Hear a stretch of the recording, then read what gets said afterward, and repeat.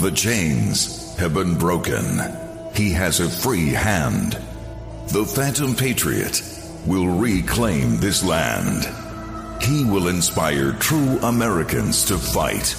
No one should steal our guaranteed rights. New World Order. Cower in fear. Your globalist agenda will soon be made clear. The Constitution stands as our source of power. The truth in its words will win the final hour.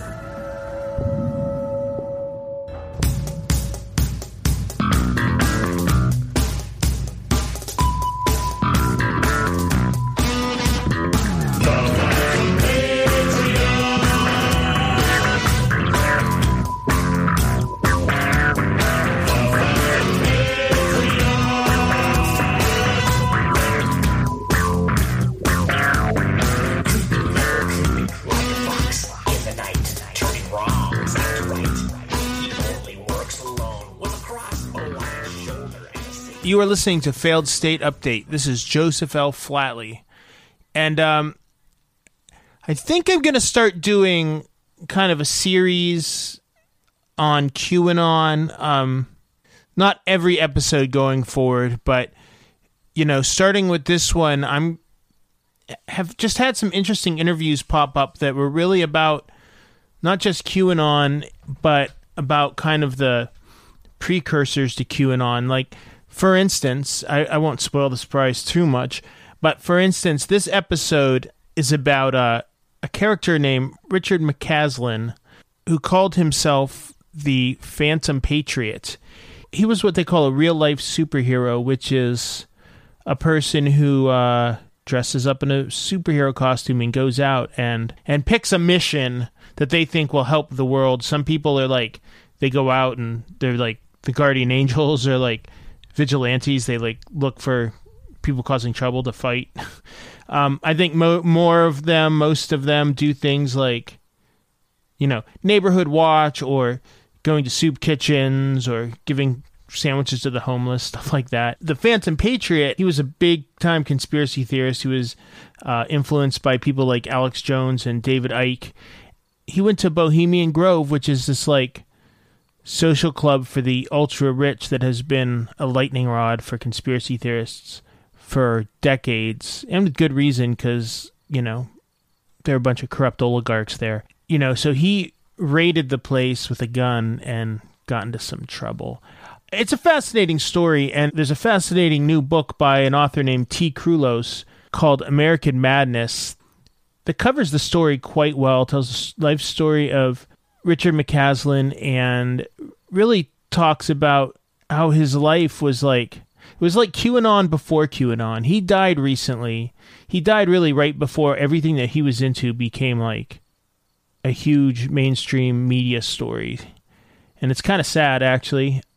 His story is fascinating, and I think it gives a little insight into what this collective insanity that the nation is experiencing consists of. The mainstream media didn't become aware of me until 2002, when I conducted a raid on the Bohemian Grove as the Phantom Patriot. I found out the hard way that if you use extreme tactics to expose the pedophiles and murderers of the Bohemian Club, like George Bush Sr. and Dick Cheney, you will get locked up. My name is T. Krulos. I'm a freelance journalist and author. I've written 4 books so far. American Madness is my 4th book. And all of my books, I think, have the common theme in that I love learning about subcultures, unusual social movements, people that are doing something kind of outside of the norm. So American Madness, it really started when I was working on my first book. My first book was titled Heroes in the Night, Inside the Real-Life Superhero Movement. And I had discovered this, social movement or subculture of people who actually dress up in their own superhero personas. And I was like, wow, this is crazy, So I got really curious about it, and I found that there was a local guy to where I live here in Milwaukee called The Watchman. And I set up a meeting with him late one night at a city park near my house. And it was just this kind of awe-inspiring moment because I'm in this park waiting for him, and all of a sudden I see this guy wearing his superhero costume walking towards me. I was like, this is just so surreal. But I became very interested in the whole subculture, and I really liked The Watchman. I thought he was a cool guy. I didn't quite understand all of it at first, but he seemed like a really sincere person that wanted to try to help other people out. So anyway, I started working on this book then, exploring the larger real-life superhero culture, and one of the good ideas I had early on was I started a blog, also titled Heroes in the Night, and it was getting circulated quite a bit in the real-life superhero community, and also occasionally media would reference my blog or something I had written on it. So maybe about a little over a year into working on this book project, I get a message from a guy named Richard McCaslin.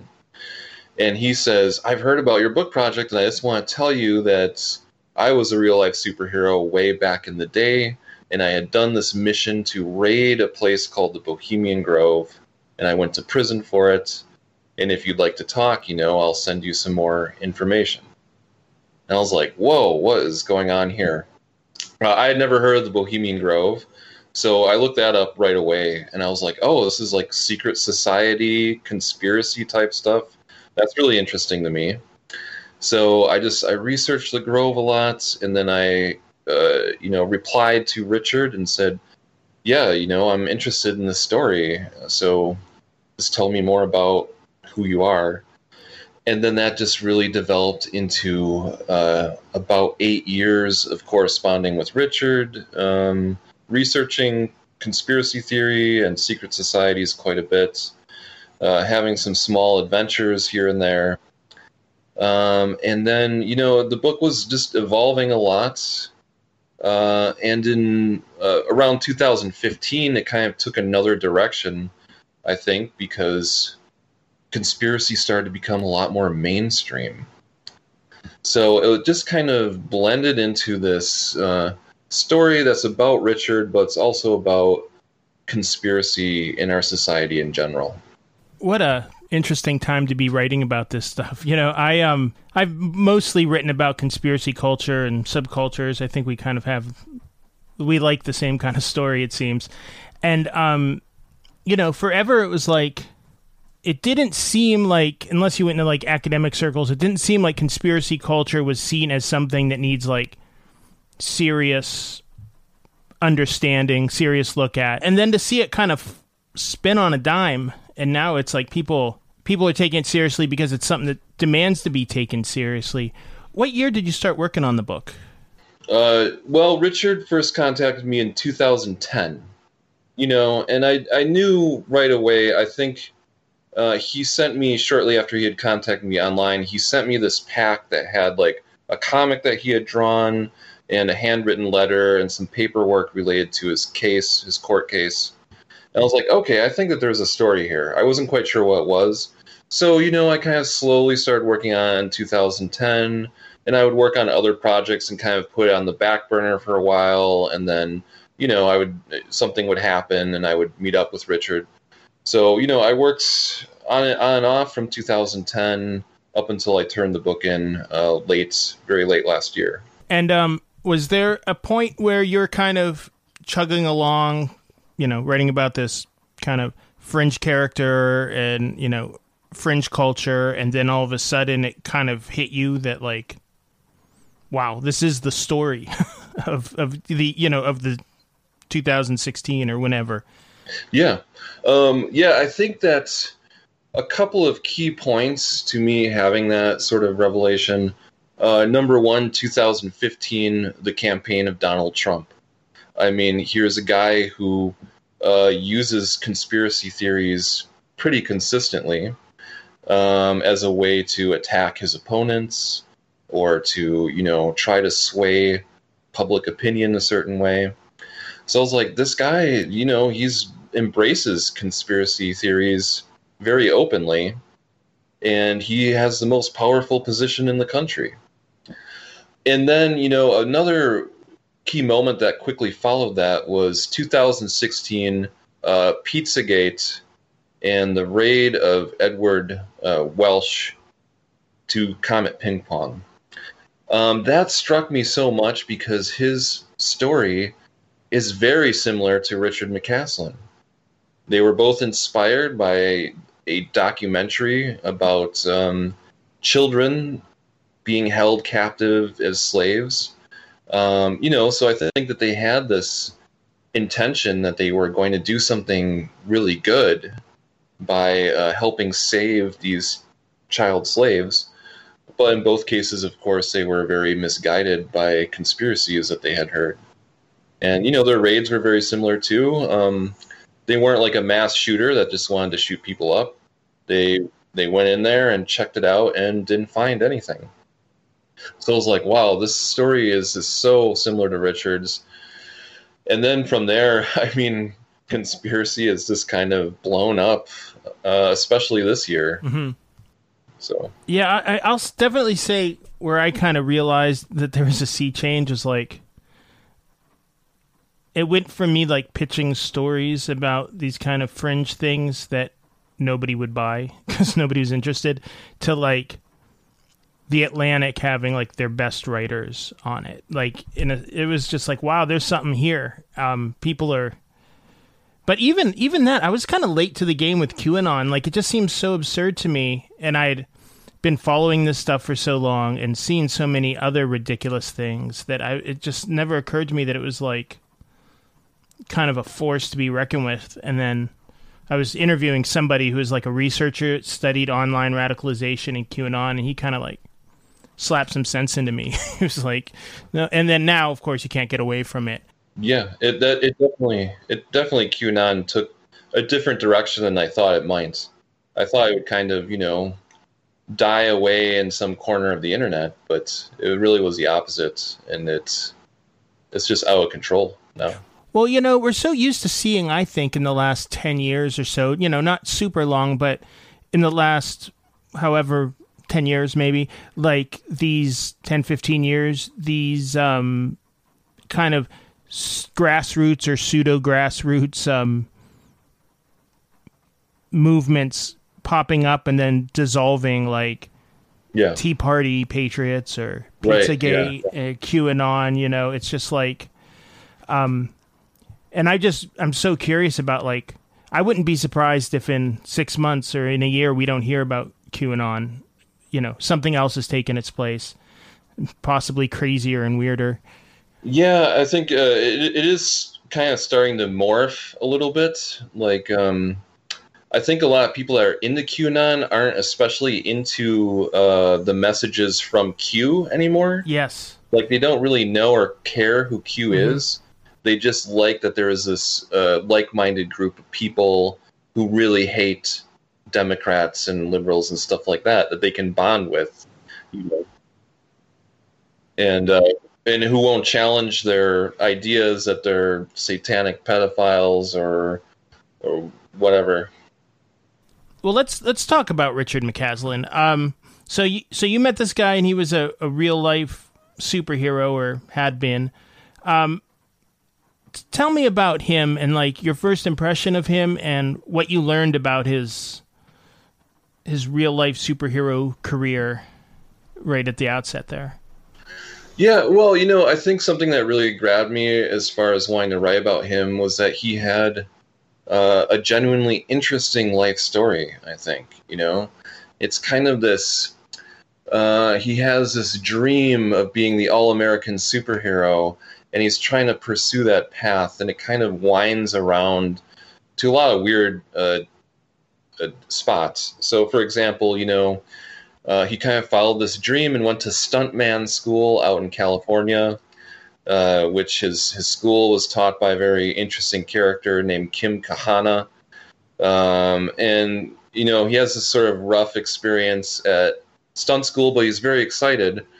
But he doesn't really find the work that he wants to. He does end up working as a stunt person at a Six Flags Batman stunt show. So he did get to portray Batman flying over this crowd of people on a wire, you know. And then he just kind of wanders from job to job, and he's creative. One thing that was impressive to me was that he is a creative individual. So he made his own superhero costumes. He was an illustrator, which his artwork is very interesting. It's kind of weird, but it's very interesting. And then in the late 90s, his life takes some pretty rough hits. He was an only child, and both of his parents died. He didn't have a lot of friends, I don't think. He had a creative project that kind of fell apart around the same time. He had an unhealthy fascination with a country singer. And, like, he was just kind of down and out. And he's alone in Austin, Texas. He's originally from Ohio, but he moved down to Austin, Texas, where he encounters someone who's in the news all the time now, but at the time was this sort of a local Austin personality, Alex Jones. So he sees this documentary that Alex Jones has produced, where he had snuck into the Bohemian Grove, which is this retreat for the Bohemian Club, which is a men's-only club that has very wealthy, powerful people in it. They have this retreat out in the Redwood Forest, and conspiracy theorists love this not just because it's a gathering of all these rich, powerful men, but they do this very bizarre opening ritual to their summer retreat where they do a mock sacrifice in front of a statue of an owl. So Alex Jones makes this documentary, and he has this spin on it that, you know, hey, maybe they're actually sacrificing real people out there at the Bohemian Grove.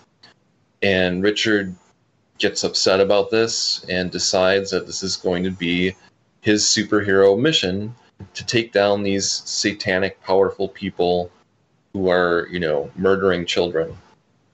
So he adopts this superhero persona, the Phantom Patriot, and he raids the Bohemian Grove, where he doesn't find any satanic rituals, but he does get arrested and spends several years in jail. I don't want to ask you to diagnose him. I find that it's insulting, but also, you know, rather than dismiss, I don't want to like dismiss him, just label him as something X, Y, or Z. But obviously, it takes a very rare individual to put on a superhero costume and raid Bohemian Grove or raid anything. Like, what do you kind of think was going on with him at the time that led him to thinking, oh, sounds like a good idea, you know? Yeah.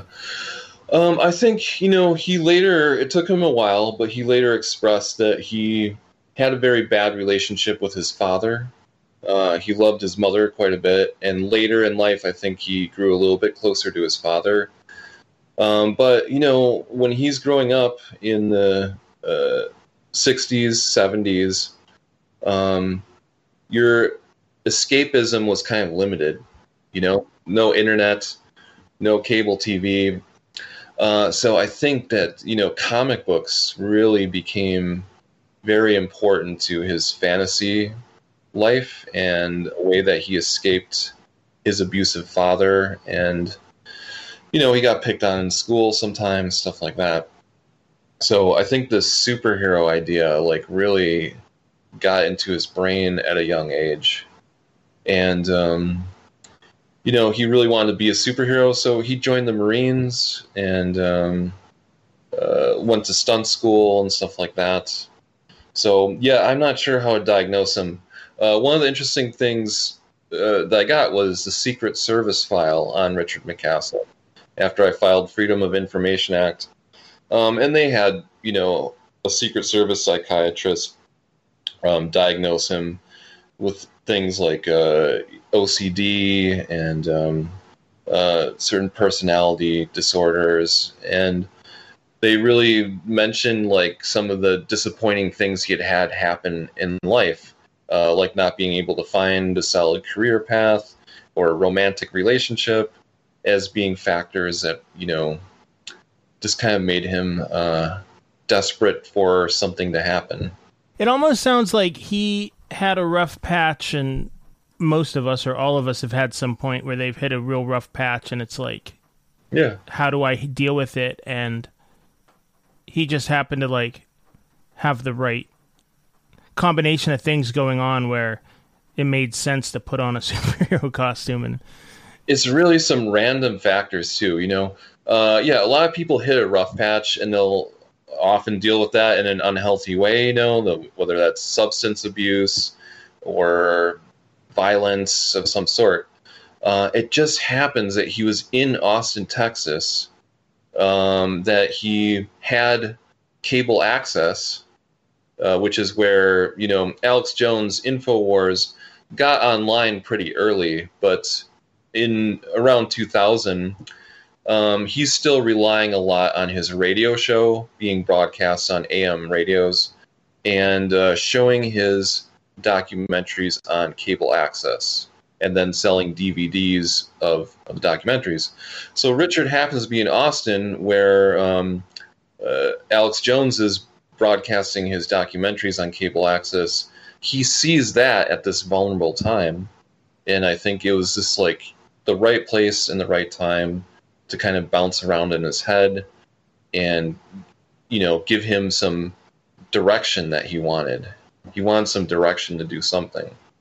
How did McCaslin kind of compare to other real-life superheroes? Like, are there other real-life superheroes that kind of take things as far as he does? Or is he kind of unique in that? He is very unique. So early on, I was still working on the book, and he had asked me, he went on a protest tour after he was done with his parole. He went on a peaceful protest tour, and he knew that I was kind of down with the real-life superhero community, and asked me if I would post a letter that he had handwritten in a real-life superhero forum. I was part of this forum. It doesn't exist anymore. So I was like, okay, I'll do that. But sure enough, the response to him at first was pretty negative. They didn't understand this guy. They were weirded out. They viewed him unfavorably because of this Bohemian Raid Grove, he had a criminal record. So a lot of them had animosity towards him. Didn't like him. Didn't like his whole story. Later, I think that he did make some friends in that community because I think real-life superheroes are also kind of forgiving about, stuff like that. So he made some contacts in there. For a while, there's a group from California called the Pacific Protectorate. And one of their members is somewhat of a conspiracy theorist himself. His name's Motormouth, which is a name he got because he likes to talk a lot. But they sort of embraced him, and he joined their team for a while, and he was also invited to some other real-life superhero events. So he made some connections, but he had a lot of trouble maintaining any sort of friendship. And I think that's because he had become very paranoid, suspicious. He could have a quick temper. So he ended up kind of parting ways with a lot of people he had briefly made friends with there. So how long was he in jail as a result of the Bohemian Grove raid? About 6.5 years. Okay. And then he was on parole for another 2 or 3 years. So when did he get out of jail? He got out of jail in 2008. Okay. Yeah. And he was off of parole in 2011. Okay. And at some point he came into some money, right? Before, yes. So both of his, and this is another key factor in everything, I think. Both of his parents die. They leave him a pretty big inheritance. Almost $700,000. So he has all this money, but, he doesn't really, he has all this money, but he doesn't really have a connection. Like, doesn't have family anymore. He doesn't really have any friends. He doesn't have a significant other. But he can do whatever he wants. So if he wants to buy a superhero costume and a bunch of weapons and sort of plan this trip out to the Bohemian Grove, there's nothing stopping him. And then he went to prison pretty shortly after that, so he didn't spend. Well, he had legal fees and he had to pay a fine for destruction of property in the Bohemian Grove, because he did set one of the buildings on fire, even though it was quickly put out. But, this money, most of it was still there when he got out of prison. So, he didn't, that was a factor in his lifestyle, I think, for sure. Yeah, I have to imagine that somebody who's maybe not the most stable, if I can say that, and, doesn't have family to keep him grounded and doesn't have to have a job to keep him grounded, you throw, more than $500,000 at a guy, it has to be kind of an unstabilizing thing. A blank check for mayhem, as they say. Yeah. What were kind of the long-term effects of, he didn't raid a pizza restaurant, he raided Bohemian Grove. Like, if he had picked another day, it could have been, some of the world's most powerful people could have been in the line of fire, potentially. Like, I have to imagine that there's some sort of ramifications beyond just what happened to him legally. Oh, I definitely think so. There's a couple things. One is he began to see a deep symbolism and conspiracy about himself in stuff that wasn't there. So, for example, he didn't get a lot of media attention, but Les Claypool from Primus wrote a song about him. At first, he was very stoked. He thought this was like a folk song. But then, he saw the music video for this, and he saw this like symbolism in it that Les Claypool was mocking him, and maybe the Bohemian Grove had helped set this up so he could mock him. There was a movie that came out that was sort of a parody of the Bohemian Grove, and he thought that was directly related to him. He's read some comic storylines where he thinks that the comic books have been inspired by him. So he began to see, and at first, he hand wrote letters to me and sent them because he didn't want an email, because he thought that all of these, alphabet soup agencies were heavily monitoring him. No, I'm sure I know he was probably on some lists and stuff like that. For example, in 2011, when he does this protest where he's going city to city, he gets stopped by police officers near the White House. Because he looks kind of suspicious. He's wearing this costume, and he's holding a sign that talks about how Obama, who was president at the time, is a reptilian alien. So they run his name, and then all of a sudden, they're very, very interested in him. And they search his vehicle, they search his hotel room twice. They have a long conversation with him.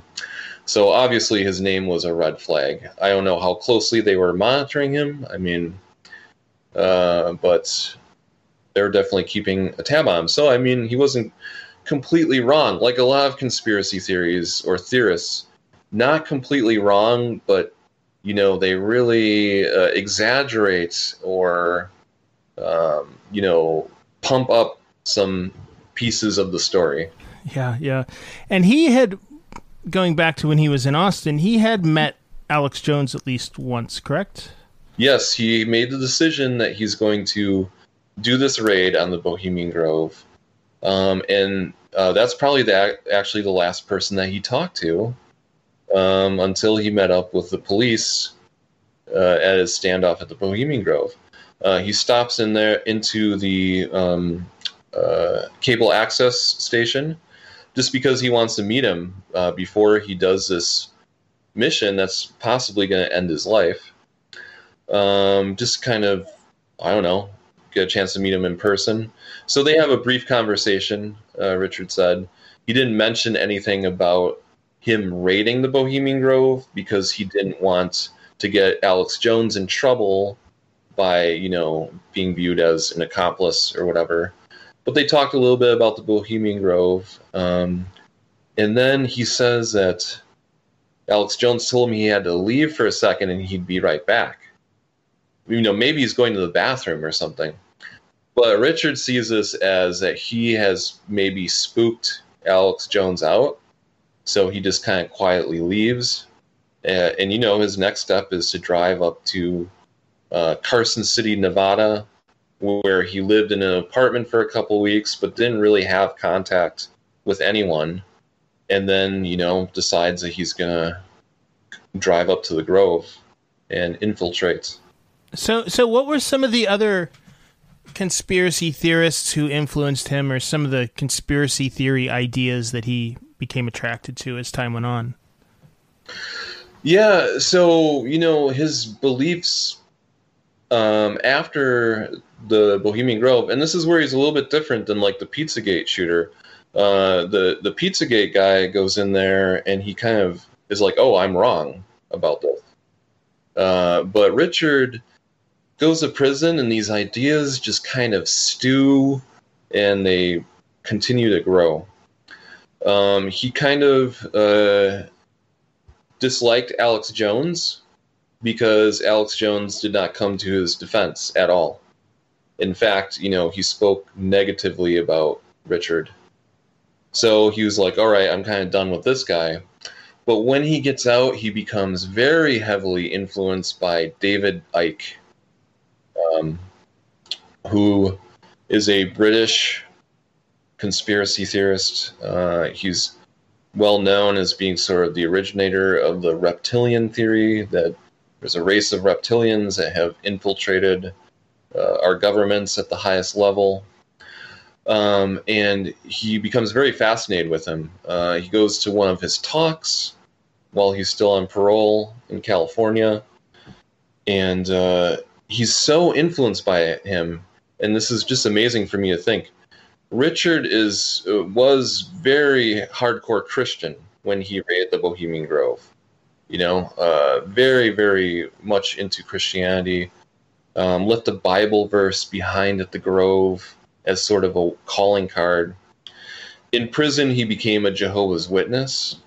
But after he gets out and starts reading the work of David Icke, he drops religion entirely and becomes agnostic, pretty much. So I thought that was a pretty profound impact to have on him, that he'd be willing to drop religious faith almost entirely because of this guy. And then, he's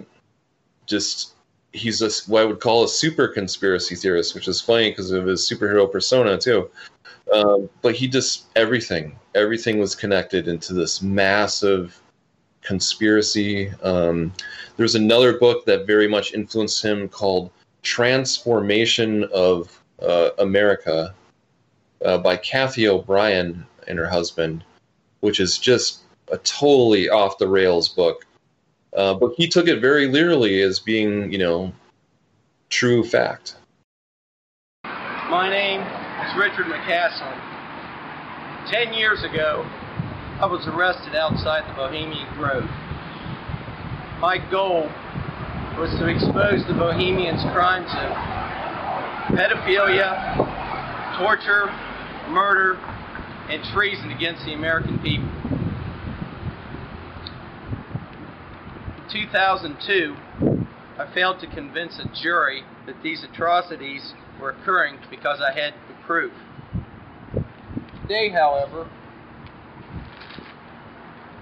I hold in my hand all the proof that America needs to condemn these sociopaths. This book, Transformation of America, was written by Kathy O'Brien and her husband Mark Phillips.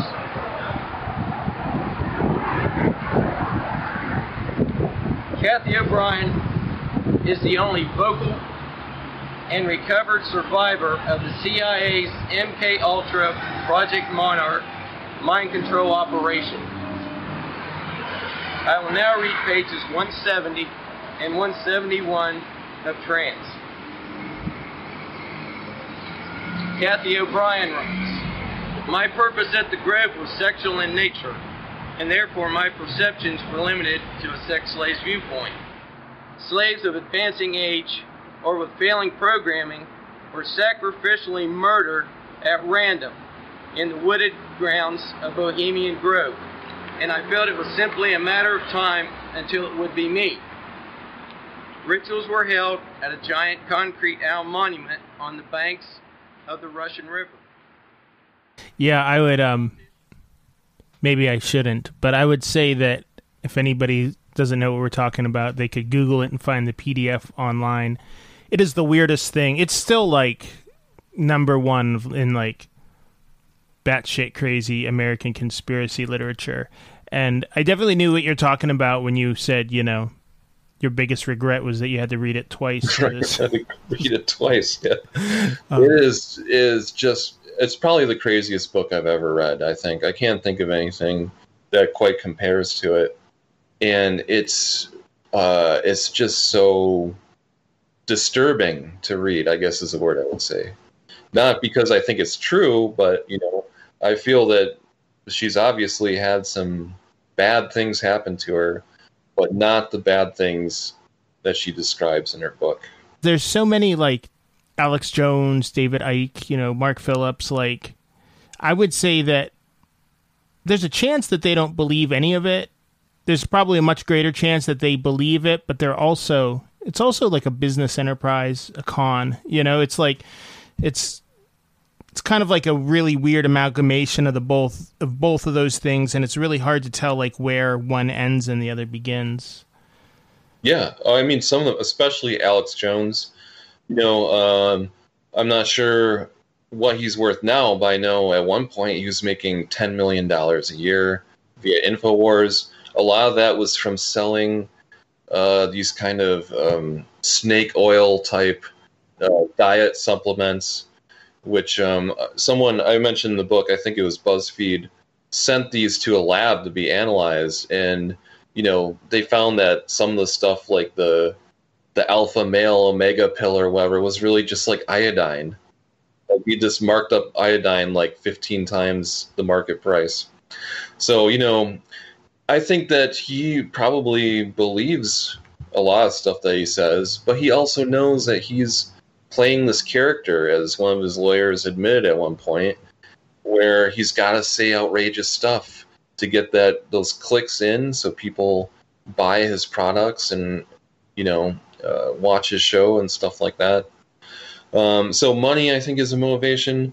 In the case of, like, Trump, I think Trump, there's a couple things there. One, he kind of thinks that his gut instinct is a fact.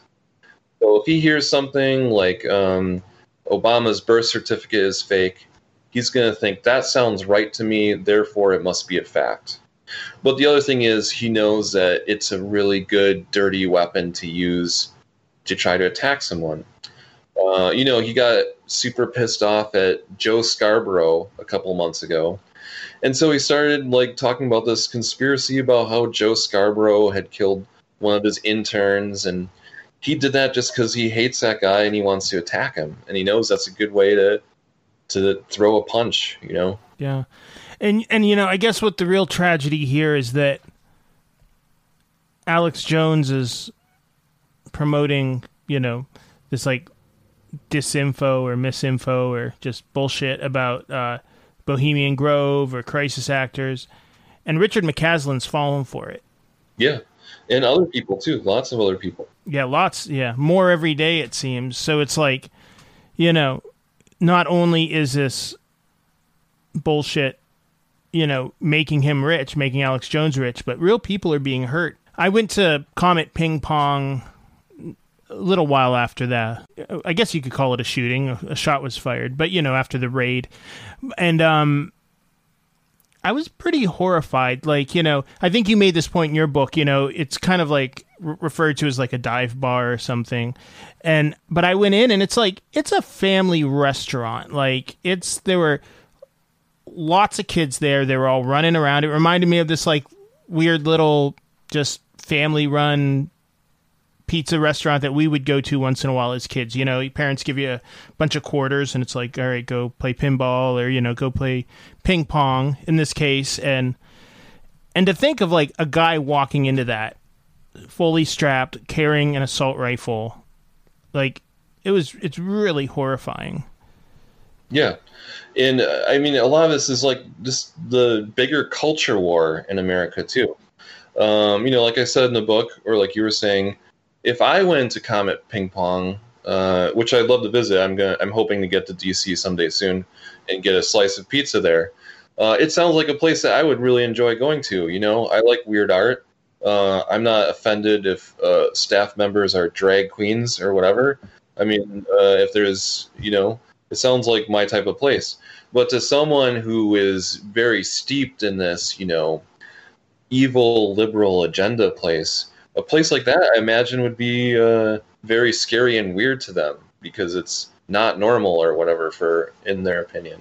So I think a lot of this kind of spins out of that fear of weird art and liberal culture evolves some of this stuff a lot. I'm always surprised at the level of like which kind of red state Americans, when you get out into the country or whatever, are shocked at things that to me seem very harmless. Right. It's like, like, how is there anything shocking in this world anymore? But as a superhero, Richard McCaslin what was he doing? It's like real life superheroes have a lot of different missions. Some of them actually go out and, get in fights. Some of them, give food at the soup kitchen or whatever. Like, what was McCaslin doing in his superhero costume? Well, I mean, it was funny too, because we talked about his kind of introduction to this culture. He was very critical of them at first too. He was like, hey, look, I took on a real mission of trying to combat a satanic pedophile ring, whereas you guys are walking around handing out sandwiches to homeless people, which the Salvation Army already does. But I mean, I think he kind of wanted to be part of that group anyway. So I think, he kind of, he did sort of conform to them a little bit, as far as he joined them in some missions, handing out food and supplies to homeless people. He participated in a charity event at a comic book store in Oakland. And he did that peaceful protest tour. So, he was just traveling around protesting outside of either famous landmarks or places allegedly associated with conspiracy. So where did he travel to, and like, what was he? Did he have signs? Was he handing stuff out? Like, how did that? Yeah, I mean, I thought this was possibly good for him. His parole ended in 2011. And then, like, the day after his parole was up, he hit the road and he did all 48 lower states. So it was kind of this coast-to-coast American tour where he went to at least one city in every state and did a protest. Sometimes it was conspiracy-related, like in front of a Masonic temple, or, he protested at Ground Zero in New York. Or sometimes it was just a famous monument, like the Golden Gate Bridge in San Francisco, something like that. Well, I was like, all right, this is good for him. He's exercising his First Amendment rights. He's getting to see the country and travel around. Hopefully that's good for him. And I think it was for the moment, but, he was on a downward path. Yeah, and what is that like? I definitely get the impression from the book that this wasn't just a story to you. Like, you definitely got close to the guy in some way, however close you could get to him. One could. He also seems kind of self-isolating a lot of time. Like, what was it like for you, kind of? Did you have a feeling that he was on a downward trajectory, or that he was a tragic figure, or were you just kind of like, how did you look at it? What was it like getting to know him over the course of, how many years was it? About 8 years. I corresponded with him. I met him 3 different times in person. When he was on that tour traveling coast to coast, he came to Milwaukee, and I spent some time with him protesting here in downtown Milwaukee. And then the next day I joined him. He did a protest at O'Hare Airport, which is outside of Chicago. Chicago's about an hour and a half south of me. So I met him there, and then he, on the 10th anniversary of his raid of the Bohemian Grove in 2012, he did a protest in San Francisco in front of the Bohemian Club headquarters, which is in downtown San Francisco. So I joined him out for that, and then in 2015, I visited him in his home, which was in a very weird little desert community called Pahrump in Nevada. So, during this whole time, I didn't agree with his theories. He could be hard to communicate with sometimes. But it's just sort of, you talk to someone for this amount of time, and they become your sort of weird friend, And like I said, I thought his life was interesting. I thought his ideas were interesting. I felt bad for him. He seemed to be very lonely, and not making good connections, and not really finding something that was working for him. So throughout the book, there's a few chapters where I sort of end the chapter talking about how I had hoped, like he did this tour. I was like, good, this is good for him. Maybe he's learning something about America traveling through it. After he did his protests in front of the Bohemian Club in 2012, I was like, maybe he got to release something from his system by getting to protest in front of this club and having a couple of supporters there with him. I kept hoping he would find some like closure, or not. I didn't think he was going to give up conspiracy beliefs, but I was hoping he'd find something that would give him a little bit more balance or something like that. And it ended up not happening. So, I felt sort of badly for him. I think that his life could have gone down a different path, especially with some of the creative abilities that he had. I thought he could be a really nice guy, and, he was polite, and he wasn't, I start to tell this story to some people, and they're like, oh, this guy sounds like an idiot. I don't think he was stupid, He was well-read on things like American history and stuff like that. So, I just wish that he could have found some balance or gone down a slightly different path.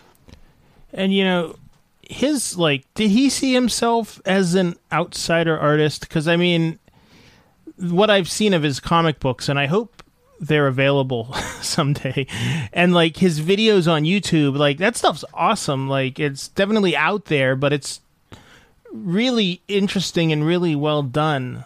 Did he see himself as an artist at all? I guess he kind of would have if he was making comic books, but what part did that play into this whole thing of Richard McCaslin?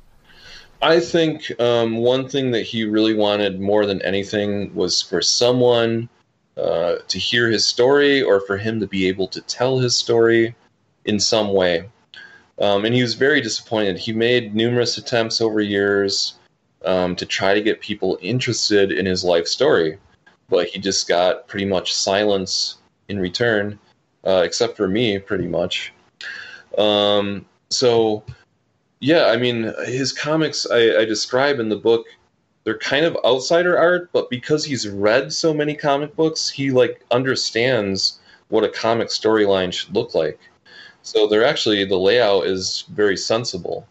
But his art has this kind of weird, all the characters have these big bug eyes, and they're always kind of angry or afraid, and His videos too, I describe the last video that he made was he found these public domain characters, Stardust and Phantoma. And he made this video that he was hoping that would be a big hit, and maybe, late night Cartoon Network or something like that would pick up the show, or that he'd be able to sell a bunch of copies on his own. And it was good. It was kind of this campy superhero show. It was almost like Adam West, Batman '66 type of thing. And I was like, all right, I can get into this. But then, maybe about halfway through the video, he starts talking about conspiracy stuff. And I was like, oh, you're going to lose so many people, because they're going to be like, why are these characters suddenly talking about the Masons, Yeah. I mean, I have kind of like a group of friends that, kind of like a movie club. Since the pandemic hit, we all get on Zoom and watch a movie together, and it's usually like we seek out stuff like exactly like Richard made, and which I was really surprised that I had never heard of him, because he's right up my alley. But yeah, art and polemic don't really have like a great relationship. It's like there's so many of these movies where you watch them and it's like grinds to a halt when they start like, getting into the writer's theories about, big government or something. It's right. I really think, and I think that Richard's videos and his comics will slowly find sort of a cult following, which I think he was sort of hoping would happen, but it doesn't happen overnight like that, Right. So, I think that his art will have sort of a cult appreciation as sort of like a weird outsider art type of thing, I guess it bears repeating, if people aren't familiar with the story, like it's all one big project. Like his persona as the Phantom Patriot and his protests and his comic books and movies, they all hinge around this idea that the Phantom Patriot's going to like bring down the Illuminati or New World Order or something. Yeah, and especially a lot of his artwork after he went to jail is there's a chapter titled about this. He says, I know a lot of people would sort of view my art as being a revenge fantasy, but I'm going to say that it's art therapy. So, which, however you view it, revenge fantasy or art therapy, that is really the theme of a lot of his later artwork. Yeah. And you were in one of his movies, is that right? Yeah. So 2015 was when I first thought that I might be wrapping up the book. And I wanted to capture him in his own environment. So I emailed him and I said, hey, Richard, I'd love to come down to Pahrump and interview you. But in addition to the interview, we can do whatever you want. Okay. I'm interested to just kind of follow you around. And so I thought, maybe we'd go to the comic book store together, or he'd show me around Pahrump and stuff like that. But instead, he wants me to co-star in this Phantom Patriot action-packed video. And I was like, okay, well, I guess I asked for it. I said I'd do whatever you wanted to. So we had this grueling, 3-day shoot where he shot this adventure where me and him battled Illuminus, which is this villain with a giant eyeball for a head, supposed to be the leader of the Illuminati. And he wanted me to do my own stunts and drive this ATV down a cliff, and I almost broke my damn leg trying to shoot this stunt. And it was just hot and long, and by the time I was done with that shoot, I wasn't angry at him. I was just burnt out. Yeah. I was like, all right, dude.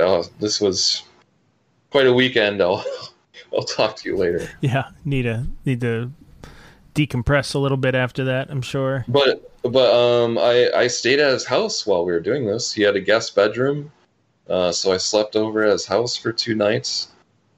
People have asked me before if I was afraid of him. I don't think that I was, I guess it was in the back of my mind that he was capable of possibly flipping out something.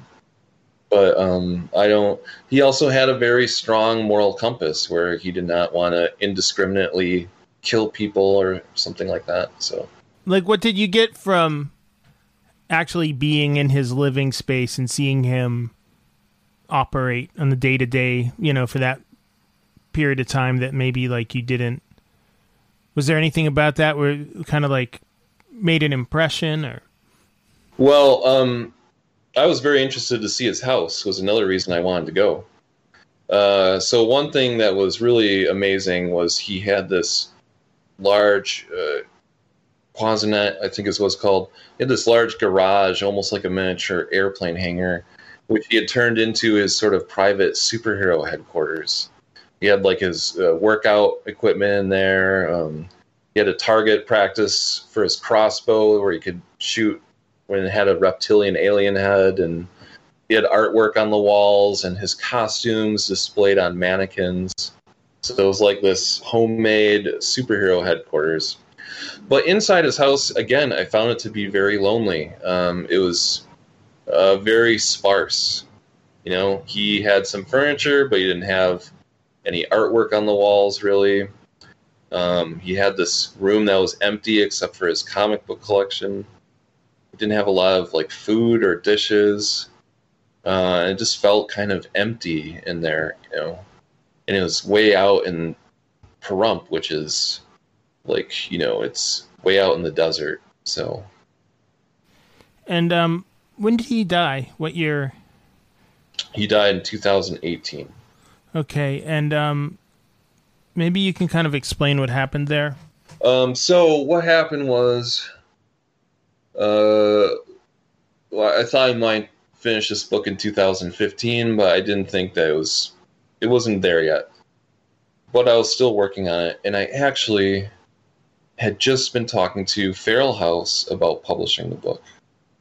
And they had good suggestions as far as incorporating some of this conspiracy culture that's happening right now into it, so it could be a little bit bigger picture than Richard. So I'm having these conversations with Feral House, and I'm gearing up to work on the book again. I hadn't talked to Richard in a while, which was not super unusual. We wouldn't talk to each other for a few months sometimes.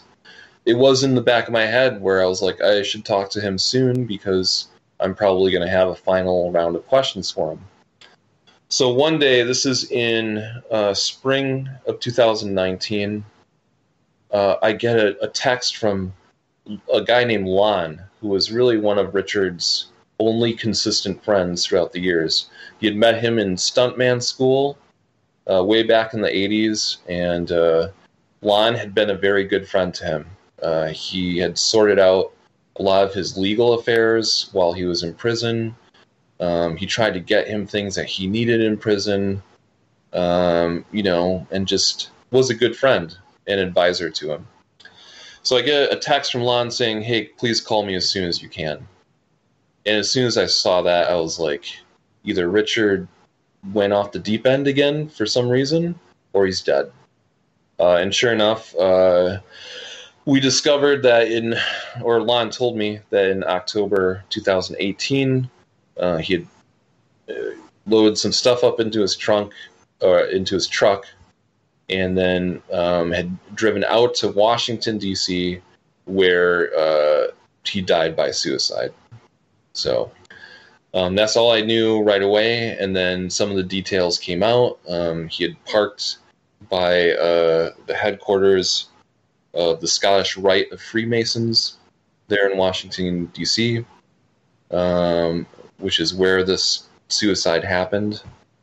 And then nobody knew about it because the police had determined that his next of kin was like a second cousin or something like that.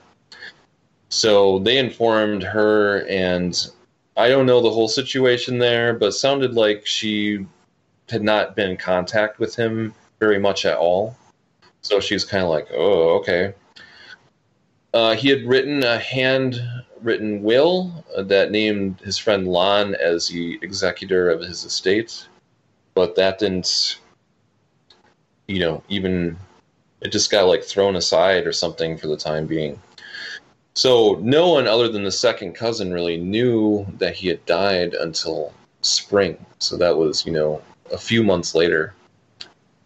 And I was sad, surprised. I was kind of like, well, I'm not shocked because he's kind of out there in the desert and his money was probably slowly dwindling away and he couldn't find a job. He had tried to find a job everywhere and he wasn't finding this great success with these videos he had produced. He also mentioned that he was having some physical issues that were starting to bug him. And so that was it. He decided to make his last stand out there in Washington, D.C., October 2018. Mm-hmm. But we didn't find out until, I think it was March or April 2019. There's something like doubly tragic about that. Like, first of all, there's the life lost, that's tragic. But also, like, for better or for worse, he really is so relevant now, like at this particular point in history, his story is so relevant. And for him to take his own life, like a year or two before that. Yeah, he could have been a folk hero to these people, I think. The Phantom Patriot might have had his own, following. And remember, there was this, it was just a goofy thing, but there was this Let's Raid Area 51 that had a huge interest. Not a lot of people actually showed up there at Area 51, but the interest was there. So I was like, yeah, he really could have been big in 2020. Because his ideas, when I first started working on this in 2010, like you were saying, these ideas are very fringe. And if anyone was like talking about it, it was like, oh, you mean those isolated guys wearing tinfoil hats or something. But now it's like a popular movement, Do you see his story then as saying something important about the political time we're in now, or even like as a cautionary tale? Or Absolutely. We're going to see more stories like this. I'm very confident. Maybe not like in such a dramatic fashion where people dress up like a superhero and raid a secret retreat. But we're already seeing that this year. There's a lot of QAnon stories about, there was a woman that was live streaming her drive up to New York, and she had like a bunch of knives in her car, and she's talking about killing Joe Biden. There's a story just from a week or two ago where a woman who believed QAnon stuff was like trying to ram a car with her car because she believed that the person driving was part of this pedophile ring for some reason. So I think it's a cautionary tale that's very applicable right now. So I think that's worth reading about these people and understanding where they came from and what their ideas are, because those are people you might very well encounter. It could be a person sitting next to you on a bus or something, Fellow humans, this is Ganek, an Elvis enthusiast from the planet Memphis 3. Help me, Captain America. I'm trapped in the Tesseract, and I can't walk out. We're caught in a trap. I can't walk out. Because I love you too much, baby. Hey, don't be hating on the king, PP. There's the extraterrestrial highway, T. The back gate to Area 51 should be less than an hour from here. T should probably engage his cloaking app now. Illuminus may have drones in the area. Will do. Comlink, engage cloaking effect.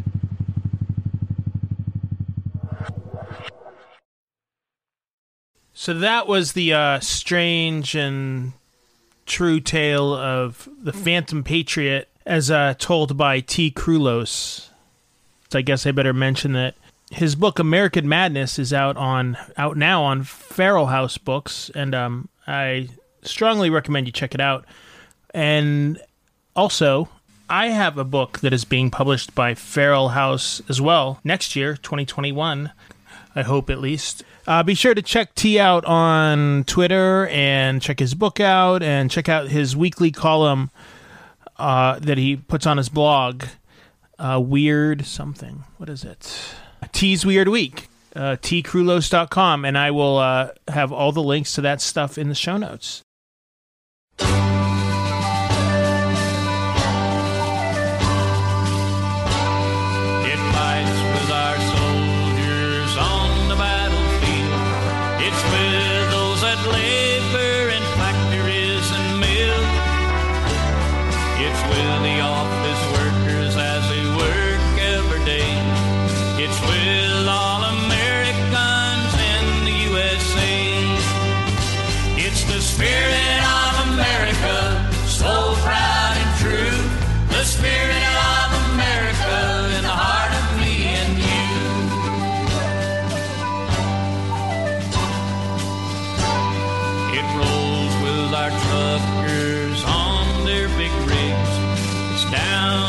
Ground where the coal miners dig.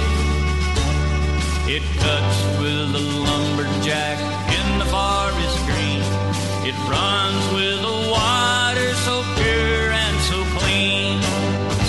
It's the spirit of America, so proud and true. The spirit of America in the heart of me and you.